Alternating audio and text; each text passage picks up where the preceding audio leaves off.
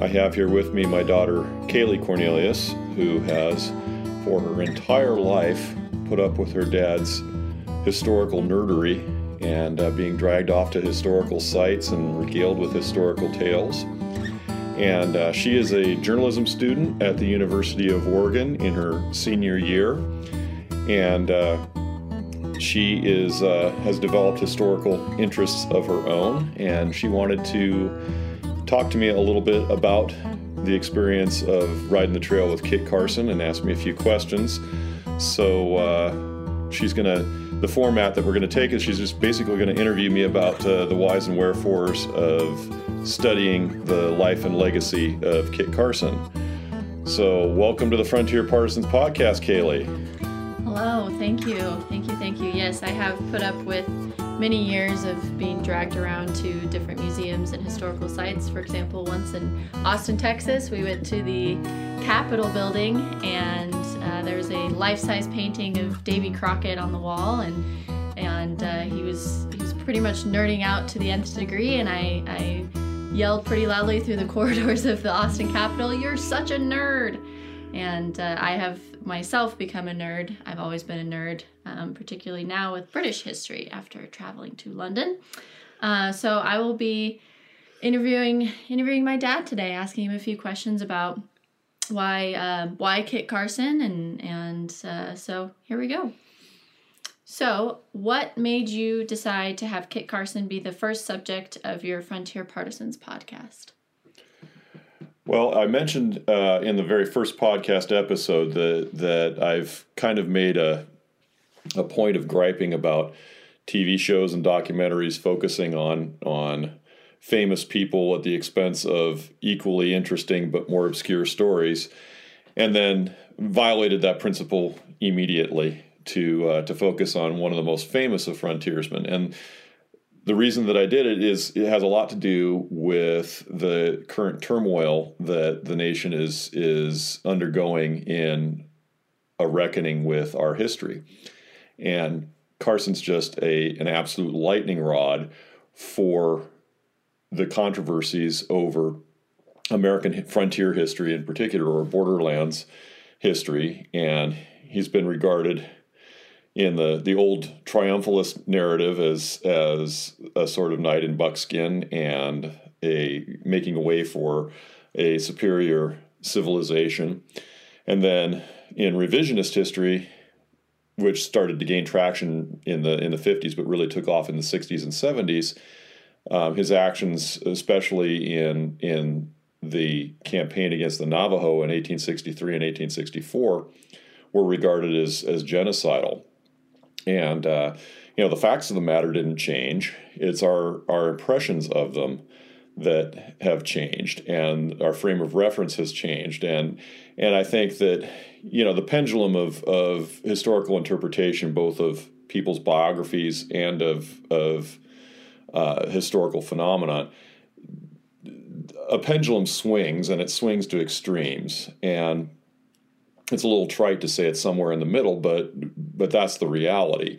And Carson is neither a paragon, nor is he a genocidal, proto-Nazi ethnic cleanser. He was a man living in very complicated times, as he himself put it, trying to do the best that he could. And those people are actually quite fascinating because they're relatable to you and me. I mean, we don't know if our actions will be viewed down the line as right or wrong. We're all just trying to do our best. And I really feel that Carson was trying to do the best that he could in complex and challenging and very violent times. And I feel even more so having spent the time that I spent with him in researching this podcast. Okay, so kind of off of that a little bit, you talk about television shows and stuff like that. So is Kit Carson one of those guys that we see in our shows that we watch that isn't really a bad guy or a good guy, and should he be considered either way? That's an interesting question, because that's a storytelling framework. And And it gets at one of the aspects of history that's really fascinating to me, which is that you have a set of facts and a biography, but those are all open to interpretation and the story you spin out of them. And you can spin Carson in a variety of different ways. I think that he was heroic in the kind of classical definition, that would be familiar to the people who first chanted the verses of Beowulf. Not a good guy doing good deeds, but a mighty man doing mighty deeds. And in a very heroic context, the native peoples also had a sense of the heroic life. And so I think Kit Carson is a hero, but not in the white hat, conventional sort of sense. Does that make sense? Yeah, that makes sense. Absolutely. So, what do you think is the most intriguing aspect of studying Carson? Did you learn something new about him that you didn't know before? I mean, our living room is littered with books upon books about Carson and about your next subject for the podcast. So, in this studying, did you learn anything new about him that you didn't know, or has your perception of him changed at all in studying Kit Carson? I wouldn't say that my perceptions of Carson have changed significantly. I didn't start out thinking one way and end up thinking something different about him, but certainly it's deepened. One of the things that struck me the most powerfully was that just how incredibly active Carson's life was. The guy couldn't sit still and didn't sit still for the entirety of a relatively short life.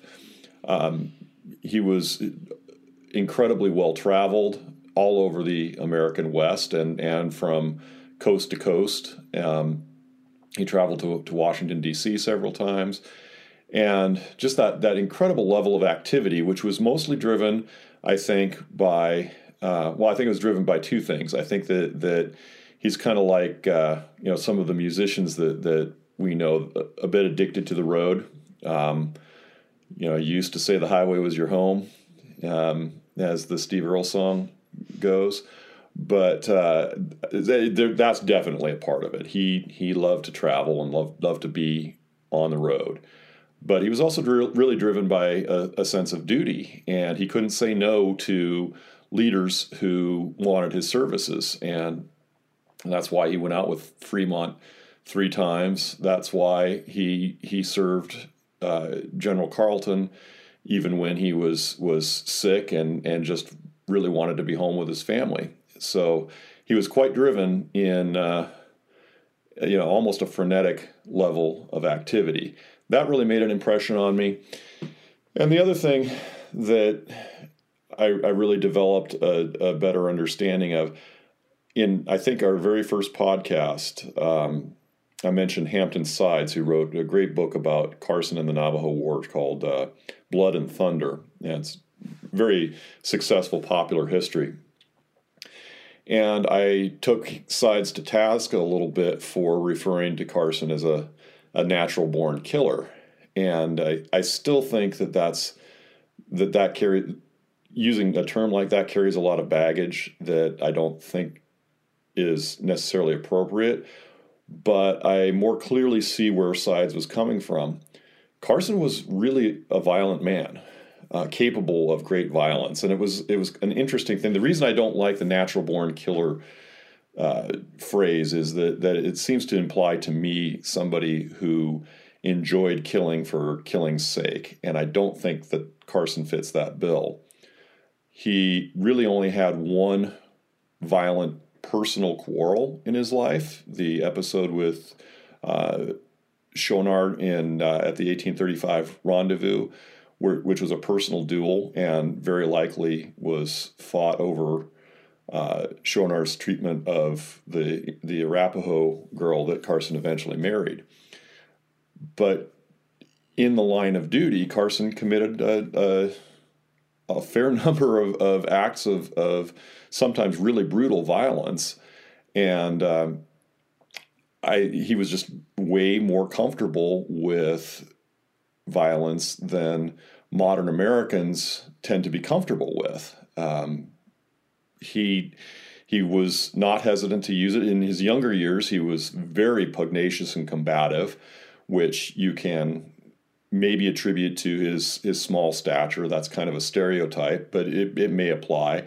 I think that he was also trying to establish himself in the company of mountain men who were extremely tough and not afraid to resort to violence when necessary.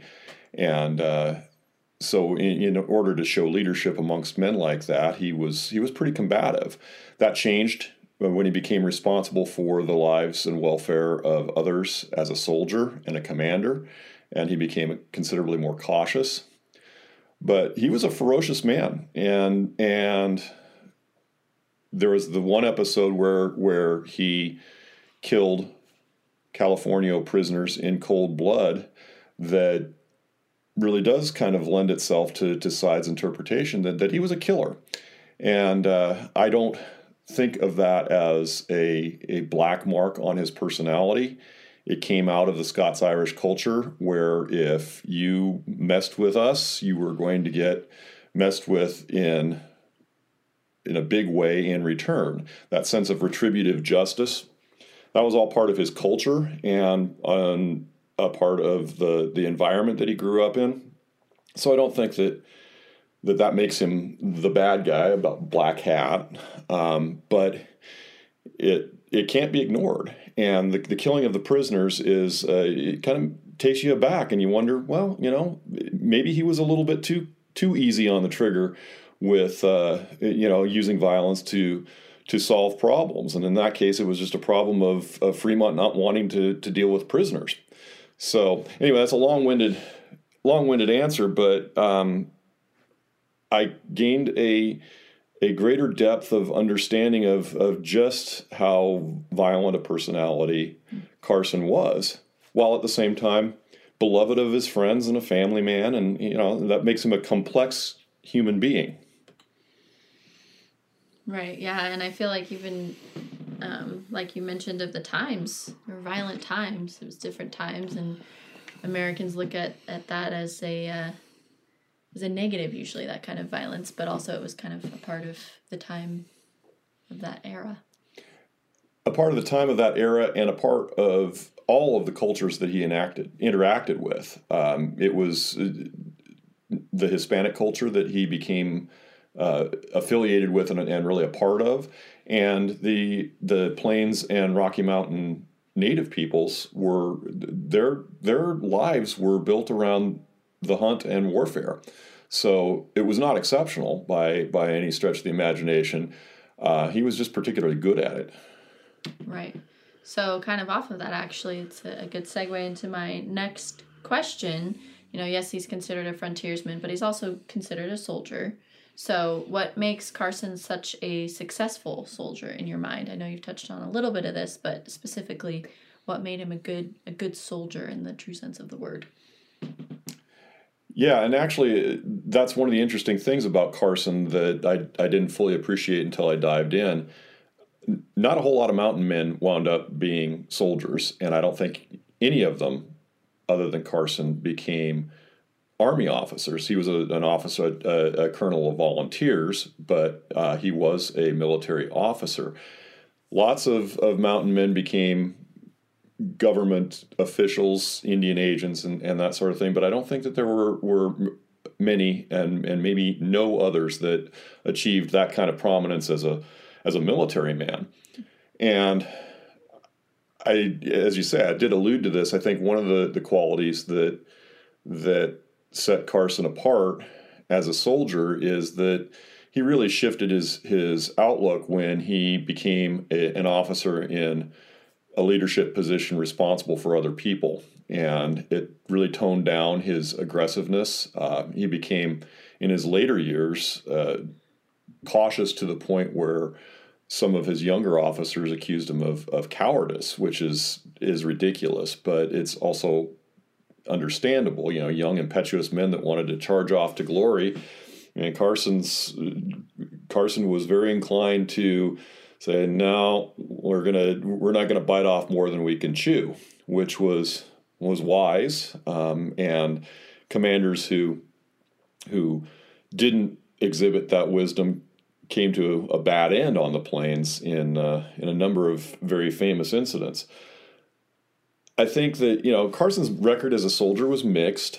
The Navajo campaign was successful, but boy, what an ugly, inglorious campaign it was. I mean, it was just a grinding war of attrition, and it had more to do with destroying their livelihood than fighting any kind of pitched battles. His big battle against the Kiowa and Comanche at Adobe Walls was probably a tactical draw or even a defeat. He would have said he was whipped. He did say he was whipped. From a strategic standpoint, it was a modest success. So he wasn't a world beater as a soldier, but he was successful. And I think that the main thing that made him so was that sense of duty. He did the work, and he did the work under arduous circumstances, with facing challenges personally in terms of being away from his family and being very ill. And he was determined to do his duty, and he did it. And that is really fundamental to success as a soldier, that sense of responsibility and duty. Absolutely. So my last question actually is talking a little bit in the future of future podcast episodes. So will Carson come back in any other podcast episodes? Maybe not as the subject, obviously, but as part of whoever the subject is, and what can we hope to look forward to in the future? We'll probably see Kit again when I'm sure that I'll be doing some podcasts that feature other mountain men, and Carson was everywhere in the West. So and it was a small group of men really that were involved in the Rocky Mountain fur trade. So inevitably, if I talk about Jim Beckworth, who was the famous ex-slave who became a mountain man, we'll definitely run across Carson at the very least, because they shared a mistress briefly. If I talk about Jim Bridger, we'll run into Kit Carson. Any of those people crossed Carson's path. But the immediate future for the podcast, we're heading to the Highlands of Scotland for the next one, and talking about Scots as a frontier people, both in Scotland and then in North America as part of the fur trade. Who knows? Somebody with a Mac in front of their last name is probably going to encounter Kit Carson. And then subsequently to that, I plan to go back into the Revolutionary War frontier in New York and the Ohio Valley and talk about the loyalist frontier partisans of that era, so that there won't be any Carson in that. But again, that's why I chose him to be the lead off. He looms very large for a guy that was barely 5.5 feet tall, and so yeah, we'll certainly cross his path again. Alrighty, well, that's all I have for questions. Is there anything else you would want to say in wrap up to the Kit Carson episodes? Yeah, I want to make note of some of the research materials that I used. Very, very important book to start with if you're interested in delving into Carson's life in more detail. You kind of want to start with Dear Old Kit, which is his memoir dictated to his clerk in 1856, but it's heavily annotated by Harvey Lewis Carter, and that's a great starting place. I also found Robert Utley's book, A Life Wild and Perilous, which is a history of the fur trade and the paths to the Pacific. I found that very helpful. when I was just a teenager, I discovered Winfred Blevins' book, Give Your Heart to the Hawks, which was his tribute to the Mountain Men. And I think that was probably that and the Alan W. Eckert book, The Frontiersman, about Simon Kenton, were probably the two most important books that I've ever read, because they really set my feet down this path. And Give Your Heart to the Hawks has quite a bit about Carson in it. The Mark Simmons book, Kit Carson and His Three Wives, is an excellent specialist study on Carson's family life. It's very, very challenging to document the lives of women in this era in general, and particularly in the fur trade, because they left very few traces. And Simmons does a really remarkable job of using the cultural context to kind of get at what the nature of Carson's relationships with his wives were. And it's important to get there, because his life was not all blood and thunder, and he truly was a devoted family man, and that's an aspect of his life and personality that might not come through without a book like Simmons to get you there. Another important book in that regard, probably the most important book for me in that regard, is Tom Dunley's Kit Carson and the Indians. I think it's probably one of the best works of borderland history that I've ever read. And it goes into Carson's relationship with the native peoples, not just as an adversary and not just the blood and thunder aspects of it, but his work as an Indian agent. And, we always like authors who tend to affirm our point of view, and Dunley and I are very simpatico in our views. I think that he has the right gauge on Carson and the context of his culture and his times. And he's not an apologist per se, but he certainly doesn't buy. His book was deliberately written as a counter to the black myth of Carson as this sort of genocidal figure. And it's just a tremendous book. He was a really good writer, and it's it's not something you would read as a casual biography, but if you're seriously interested in Carson, you can't not read the book. Probably the easiest and most enjoyable and entertaining entree into a deeper look at Kit Carson is Hampton Side's Blood and Thunder. Really is an excellent book. He's a fine writer, and he tells the tale really well. And I don't mean anything that I've said in any of these podcasts to be a criticism per se of that book. I love it. I disagree with Sides on a little bit in some interpretation, but I just think it's an excellent book. And if you just want to read one and done, that's a good one to start with. So Kaylee, thank you for sitting down with me and talking about this. It's so much fun to share an interest in history, and it's fun to watch Kaylee become interested in paths of her own and exploring those paths. I see a lot of myself in her enthusiasm, and for me, history is just such a rich tapestry, and it doesn't really matter what thread you follow. You're going to be enriched by it, and it's fun and exciting for me to see her develop that interest. Who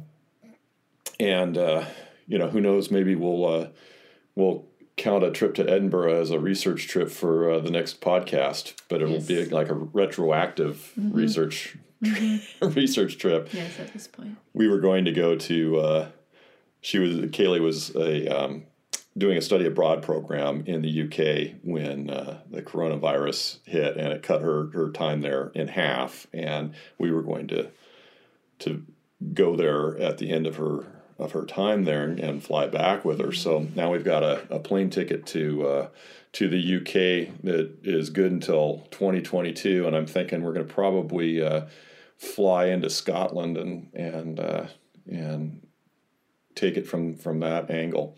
Yeah. But anyway, it's a delight to pursue history, and I obviously it's a passion of mine, and I enjoy sharing it with all of you. And want to give a shout out to my friend Paul McNamee, who has been a longtime supporter of my work. Thanks, Paul, for all the support over the years and the encouragement. And keep an eye peeled for a Patreon page, which will be up before the Highland Scots series. So if you're interested in providing some ongoing support, that would be greatly appreciated, because the beaver trapping has been pretty sketchy for many years now, and it's just not gonna do to support the podcast, and they frown on shooting buffalo for the robes now. So I'm going to just rely on actual cash. So that Patreon page will be up soon. The Highland Scots episodes will drop sometime at the end of January, beginning of February, depending on how quickly I can get things together. I'm tremendously enjoying the research and reading for that podcast, and I think that you're going to enjoy those stories just as much or more than the Kit Carson. So thanks for stopping by the campfire, and we'll see you down the trail.